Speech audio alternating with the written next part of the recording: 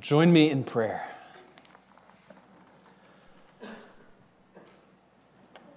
Father, our hearts are filled with gratefulness. You are kinder to us than we deserve. You are more patient with us than we deserve. You transform us and shape us and mold us into your image, and for that and for 1,000 other things, we are grateful to you. I thank you for this gathering that you've brought together, people who love you and know you, people who want to know you, people who want to follow you, and I pray that you would do your work in us this morning, that you would give us ears to hear, minds to know, hearts to obey, that we might be a people characterized by love. We pray that you would work this in us through the reading of your word and through the work of your Spirit. And we pray this in Jesus' name. Amen. You can go ahead and have a seat. It is good to be with you this morning, church. Those of y'all who got to go on the men's retreat, I hope you had a really good time. I'm glad that you're back here and we get to continue thinking and praying about who God would have us to be.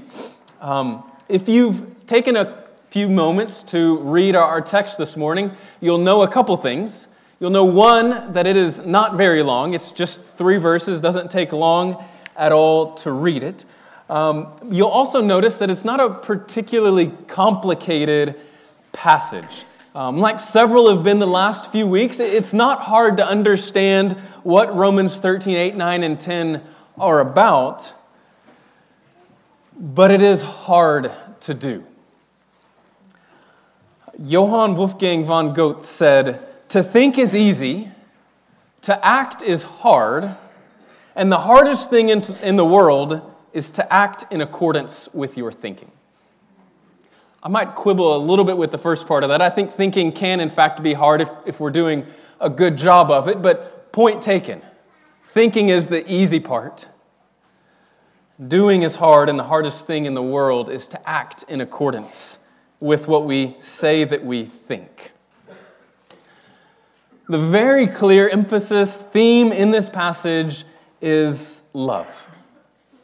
And as will often be the case over the next weeks and months and years, I couldn't help but begin thinking about Ken as I was reading and thinking about this passage. Justin mentioned at his funeral that Ken had a knack for making a beeline to God's love with any passage. With a passage like this, there's no beeline needed. The theme, the emphasis, the call in this passage is love. And so Romans 13, 8, 9, and 10 is where we will be this morning. Hopefully you've found your way there by now. If you haven't, go ahead and do so now. If you don't have a Bible, there should be a black hardback Bible in the pew rack in front of you. You can snag that. And if you don't own a Bible, you can just keep that Bible as a gift from us. Romans 13, I'll start in verse 8. Owe no one anything except to love each other. For the one who loves another has fulfilled the law.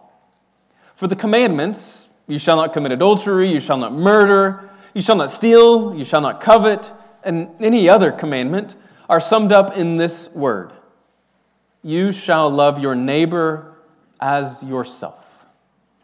Love does no wrong to a neighbor. Therefore, love is the fulfilling of the law. So the plan this morning is to anchor all of our thinking and praying around 4 questions that this passage will answer for us. So the first one, if you're taking notes, is the question, who must love? Now you may notice something strange right out of the bat here, particularly if you're remembering what we read last week. So if you remember, verse 7 ends with the assumption that we are going to have debts or obligations that we will need to pay. To some people we'll owe taxes, to others revenue, to some respect, to others honor. But notice how verse 8 starts. Verse 8 says, owe no one anything except love. So verse 7 says, pay what you owe. Verse 8 says, don't owe anything. It feels a little bit strange, these two connected together. But the piece here I think Paul is getting at is there are debts that can be paid, and there are debts that though you pay them, they still remain in the red. You still have more to pay. We'll talk about all that here in just a moment. But I want to draw your attention to the idea of owing or obligation. The idea is this. For those who follow Jesus, we are indebted to love. You notice just real clearly, real easily, the emphasis on love in all three of these verses. Don't owe anyone anything except love. Why? Love fulfills the law. Verse 9, you've heard about all the commandments, and all these are summed up in one word, love your neighbor as yourself. Verse 10, love does no wrong. Therefore, love is the fulfilling of the law. And so there's this idea of connecting obligation or debt to love. In fact, there's a few places in Romans where the idea of an obligation comes up. The next place it shows up is in chapter 15, verse 1, where Paul says that we who are strong have an obligation to bear with the failings of the weak. Why do we have that obligation? Again, as is the case here, it's because of love. If you keep reading in chapter 15, when you get to verse 27, Paul says the Gentiles are obligated, they have a debt to share their material blessings with the Jews in Israel, because the Jews in Israel have shared their spiritual blessings with the Gentiles. There's a sharing going on. There's love. At the very beginning of Romans, Paul actually says he himself is indebted. He's obligated to both the Jews and the Gentiles to bring the gospel to them. The idea of obligation and love come tightly together in the book of Romans. In fact, this is all over Paul, where the call for those who follow Jesus to love takes center stage. I'll just mention one for you, because I don't think we need to belabor this point. I think you get it. 1 Corinthians 13 is an interesting passage, because it's bookended by 1 Corinthians 12 and 1 Corinthians 14, which won't be too surprising if you know how to count. But in 1 Corinthians 12 and in 1 Corinthians 14, Paul takes up some controversial topics. He's talking about tongues and prophecies and these big gifts of the Spirit that are kind of eye-catching. And right in the middle of both of those difficult passages, Paul begins this long excursus on love. It's where he says things like, if I have great faith but don't have love, it's meaningless. And at the end of 1 Corinthians 13, Paul says all of the work of the Spirit can be distilled down into three things: faith, hope, and love. He says these three abide. So in the midst of all of these things going on, we can distill it down to three central things. And of those three, Paul says we can further go down. He says the greatest of these is love. And so the controlling piece in all of this is that those who claim to follow Jesus must love. So if we ask the question, who must love? The easy answer in Romans 13 is anyone who claims Christ must love. But notice, Paul says not only that we must love, but he says that it's a debt that apparently we can't quite pay off. So this leads us to our second question. Why is love a debt that can't be cleared? So Paul has just talked about all these debts we're supposed to pay. Taxes and honor and respect. But here he says, owe no one anything except to love each other. That's the debt that we can't quite clear. And here's the reason. Love is characteristic of God's new creation. Love is characteristic of the work that God is doing. So in our current experience, we tend to operate on a zero-sum idea, right? So if I go to the store and I spend money, I no longer have that money. If you and I have one piece of pie and I eat the pie, you don't get any. zero sum. Or like last weekend, we were coming back from New Mexico, and we had a flat on the way. And the reason that was particularly frustrating was not because simply flats are annoying or it takes more time, but because it means time spent there is time I can't spend sleeping in my bed. Right? Zero sum. I spend something here, I don't get it there. That's what we are used to working in. But in new creation, in God's kingdom, that's not quite the way things work. In fact, there, when you spend, you get. So let me give you some ideas to help us wrap our mind around this. When you place faith in God, instead of losing faith, what do you get? You get more faith. You see that? In God's world, when you share your possessions with others, instead of losing possessions, you get greater joy. You gain brothers and sisters. When you spend for others, you get more joy. It's this that breeds the idea of to give is more blessed than to receive. That only makes sense in a world that's not zero sum. Jesus says strange things like, blessed are the poor. Blessed are the hungry. Blessed are the peacemakers. Blessed are the meek. That only makes sense in a world where giving is actually getting, where spending results in more. And so the idea is the same with love. When you spend love, it actually creates more. There was a 19th century Lutheran pastor named Friedrich Philippi who describes love this way. He says, by its very nature, love is a duty which, when discharged, is never discharged. That's a strange thing to say. Here's the reason. Since he loves not truly, who loves for the purpose of ceasing from loving. So if you try to love someone in an attempt to pay off the debt you owe, he says you haven't actually loved. Instead, by loving, love is intensified.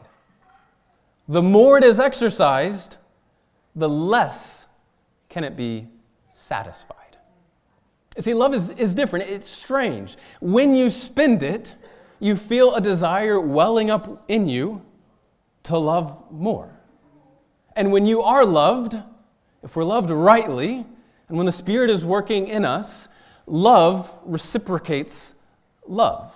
And so the idea is, when you actually do the work of love, it's not something that takes from you, but it gives and produces more. So why is love a debt that can't be satisfied? Because love is characteristic of God's work. And in God's world, spending actually results in abundance. So we said that Christians are those who must love, and we must love because love just begets more loving. And this leads us to the third question. Who must we love? So if we are supposed to love, who is our love supposed to be directed at? Well, the first place to start is to say that it should be directed to other Christians. That's the context here, right? In Romans 12 through 16 especially, Paul is talking about relationships within the body. What does it look like for those within the church to exist together? And in Romans 13, the call in this place is that we ought to be those who love one another. Paul even actually quotes Leviticus 19:18 in verse 9. You shall love your neighbor as yourself. In Leviticus 19, if you were to go back and look it up, Leviticus clarifies who your neighbor is, which is interesting when you get to the question Jesus gets asked, but we'll get to that in a bit. Leviticus 19 says that your neighbor is your fellow Israelite. And so who is it that we are supposed to love? Well, the first place that we should practice love is right here, among each other, with other Christians. If you don't love your brother and your sister, then nothing else matters. And we should maybe remind us of Von Goeth's quote earlier, to think is easy. Remember this? To act is hard, and the hardest thing in the world is to act in accordance with what you think. If you've existed long in this church, or in any church, then you'll know that loving is far easier said than done. Yeah? People, all of them, have a great knack for being irritating, frustrating, hard to live with, hard to do a job with. You split up tasks and think, I'm doing this, and they will do that, and maybe there's miscommunication, maybe there's something that goes wrong, and you find out that that's not the case.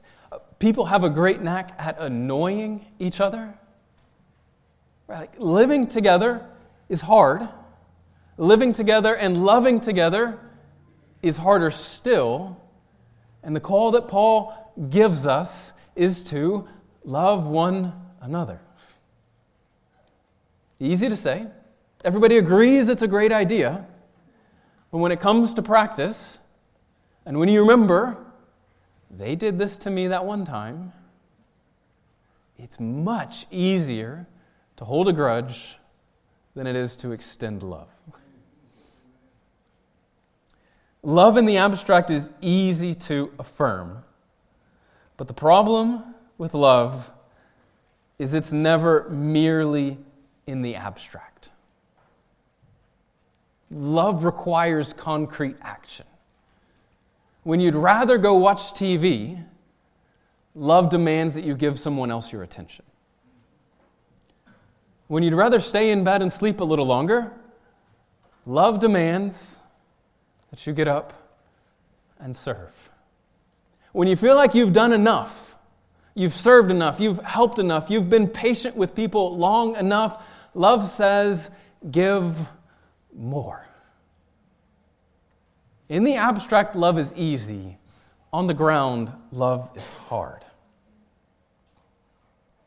Barth put it this way: love, therefore, is love of men, of concrete, particular men, and it is this precisely because it has no preference for any particular man.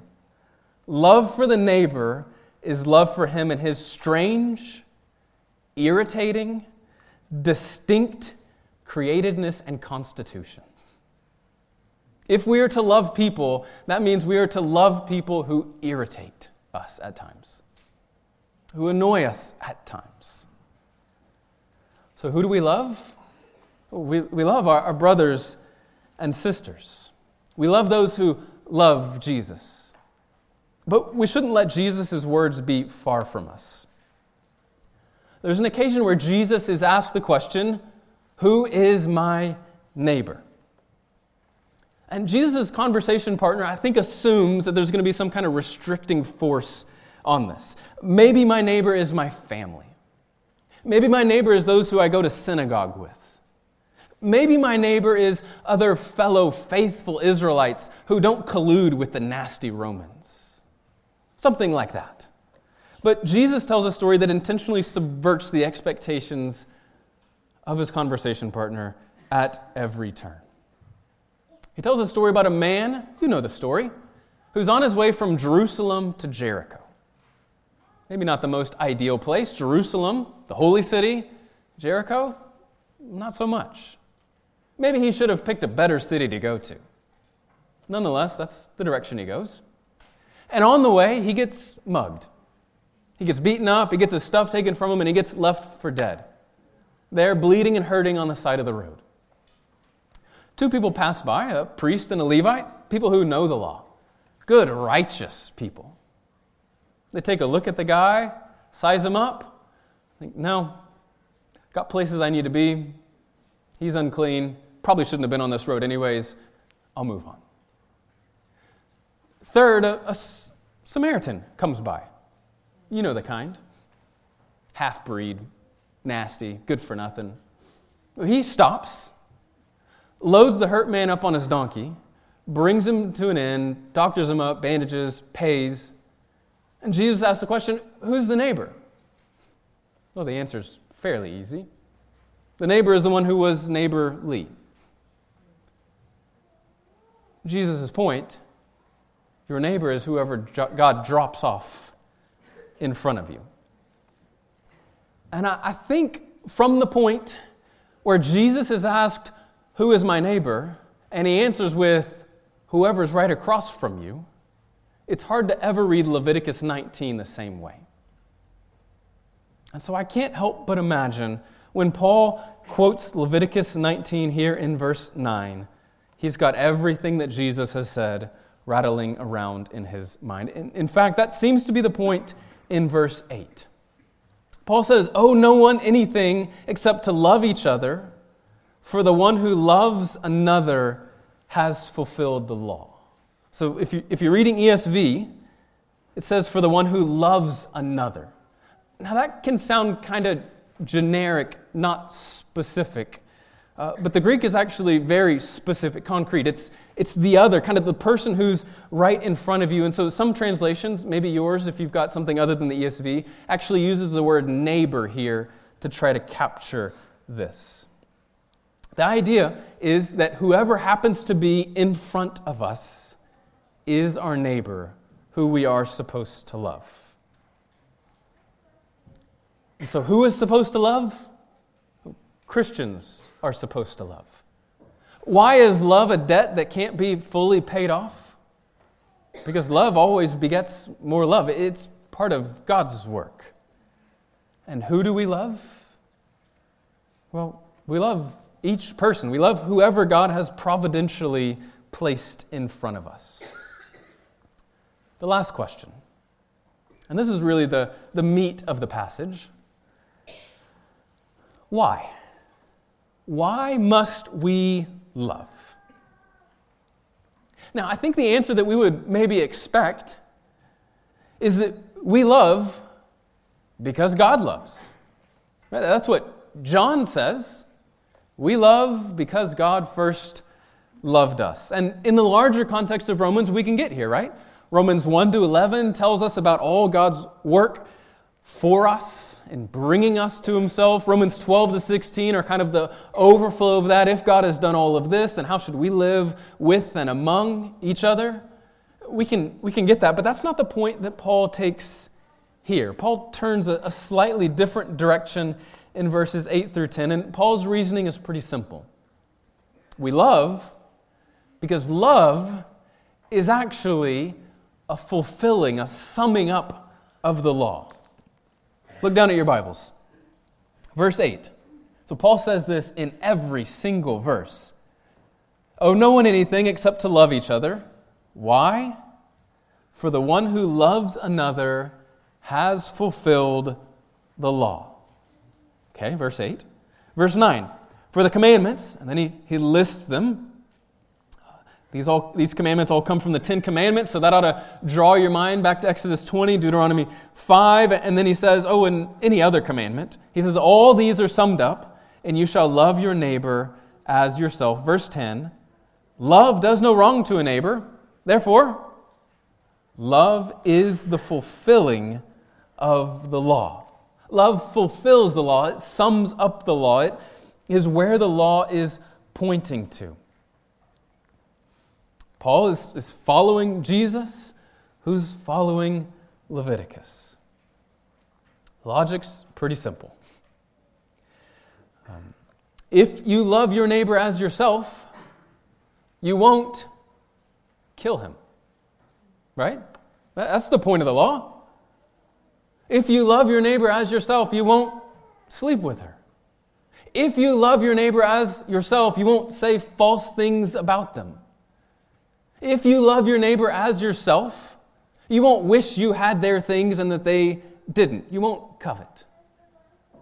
The logic is, if you love, you'll almost accidentally kind of keep the other commandments. Furthermore, not only will you not do things to them you shouldn't, but you will even do kind things to them. If you treat them as you wish others treated you, not only would you not harm them, but you would even do them good. You don't like it when people hold grudges against you. At least I don't. So if we love, if we treat our neighbor as ourselves, then we won't hold grudges against our neighbor.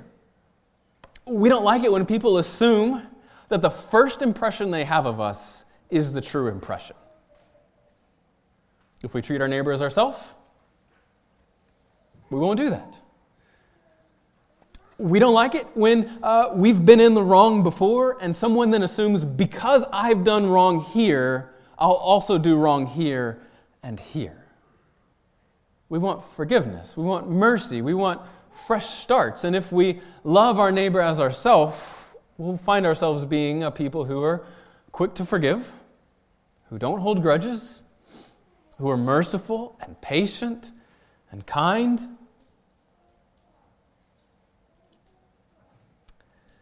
Love, Paul says, is the fulfillment of the law. The early church had a helpful way of capturing some of this sentiment. It was sometimes said, whoever is able to help someone who is in danger of dying of want, if he does not relieve him, murders him. We are responsible one for another.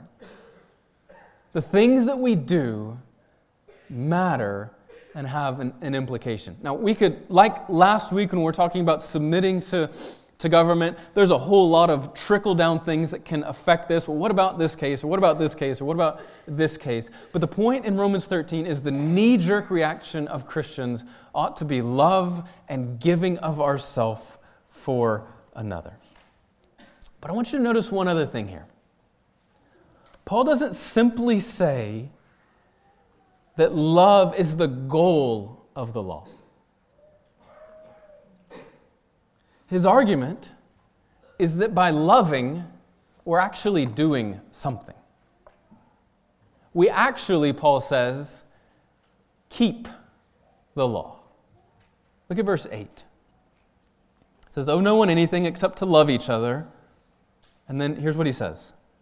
For the one who loves the other has fulfilled the law. Now that's a pretty easy tie back to Romans 8. So here's just as a kind of an aside, one of the reasons I love that we work through books together is meanings of particular verses get fleshed out in larger scope. So look back at Romans chapter 8. Verses 3 and 4. Paul says, for God has done what the law, weakened by the flesh, could not do.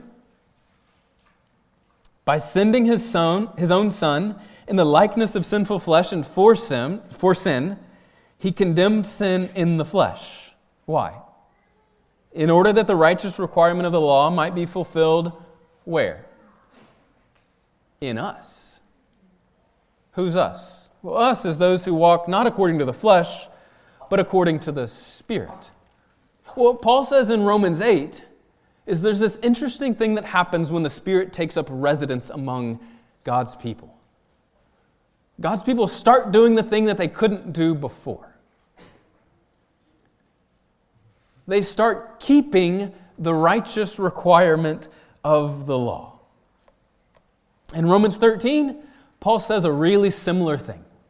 The law is fulfilled in us when we love by the Spirit. So if you have the Spirit, you will learn to love, and by learning to love, you'll fulfill the righteous requirement of the law. Now let me be super clear here. If you heard me say, keeping the law gets you the Spirit, that's not what I said. If you heard me say keeping the law gets you forgiveness, that's not what I said. If you heard me say keeping the law gets you salvation, that's not what I said. The connection is when Jesus saves, he gives his Spirit.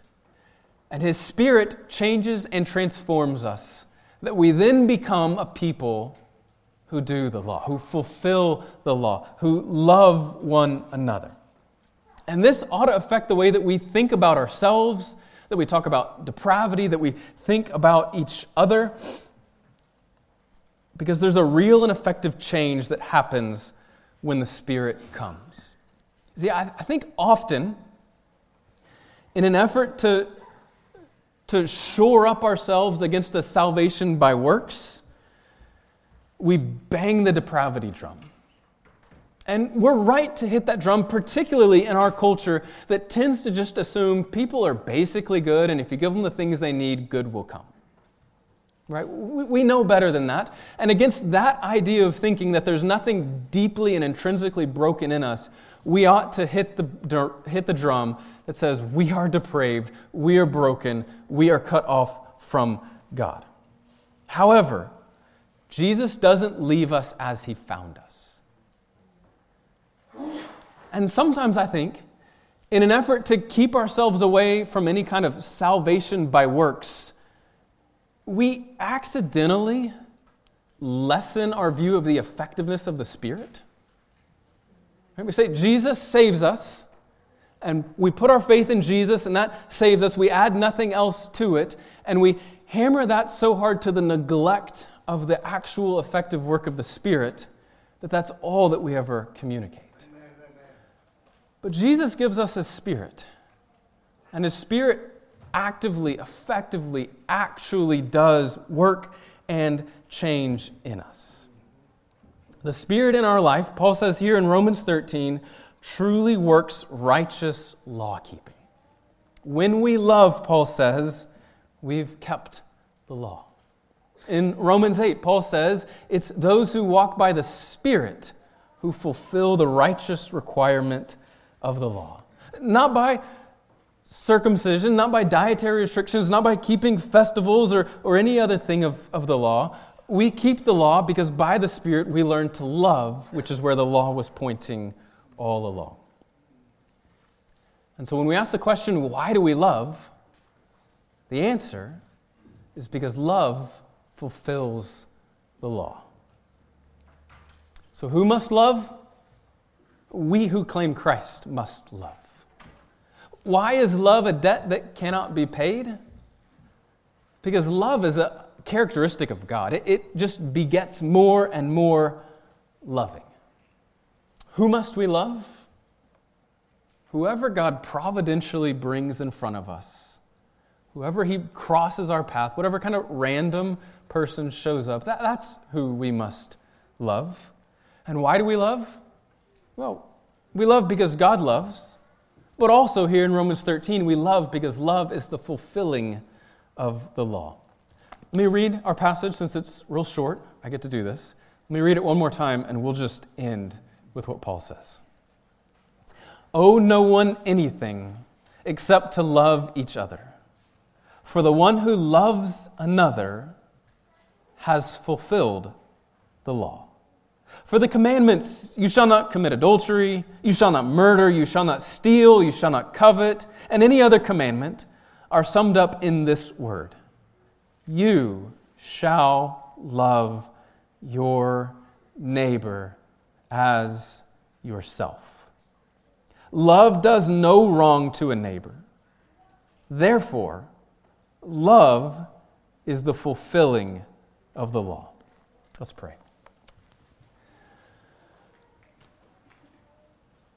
Father in heaven, we thank You that we have the privilege of knowing You as Father. We praise You that You've not abandoned us in our sin,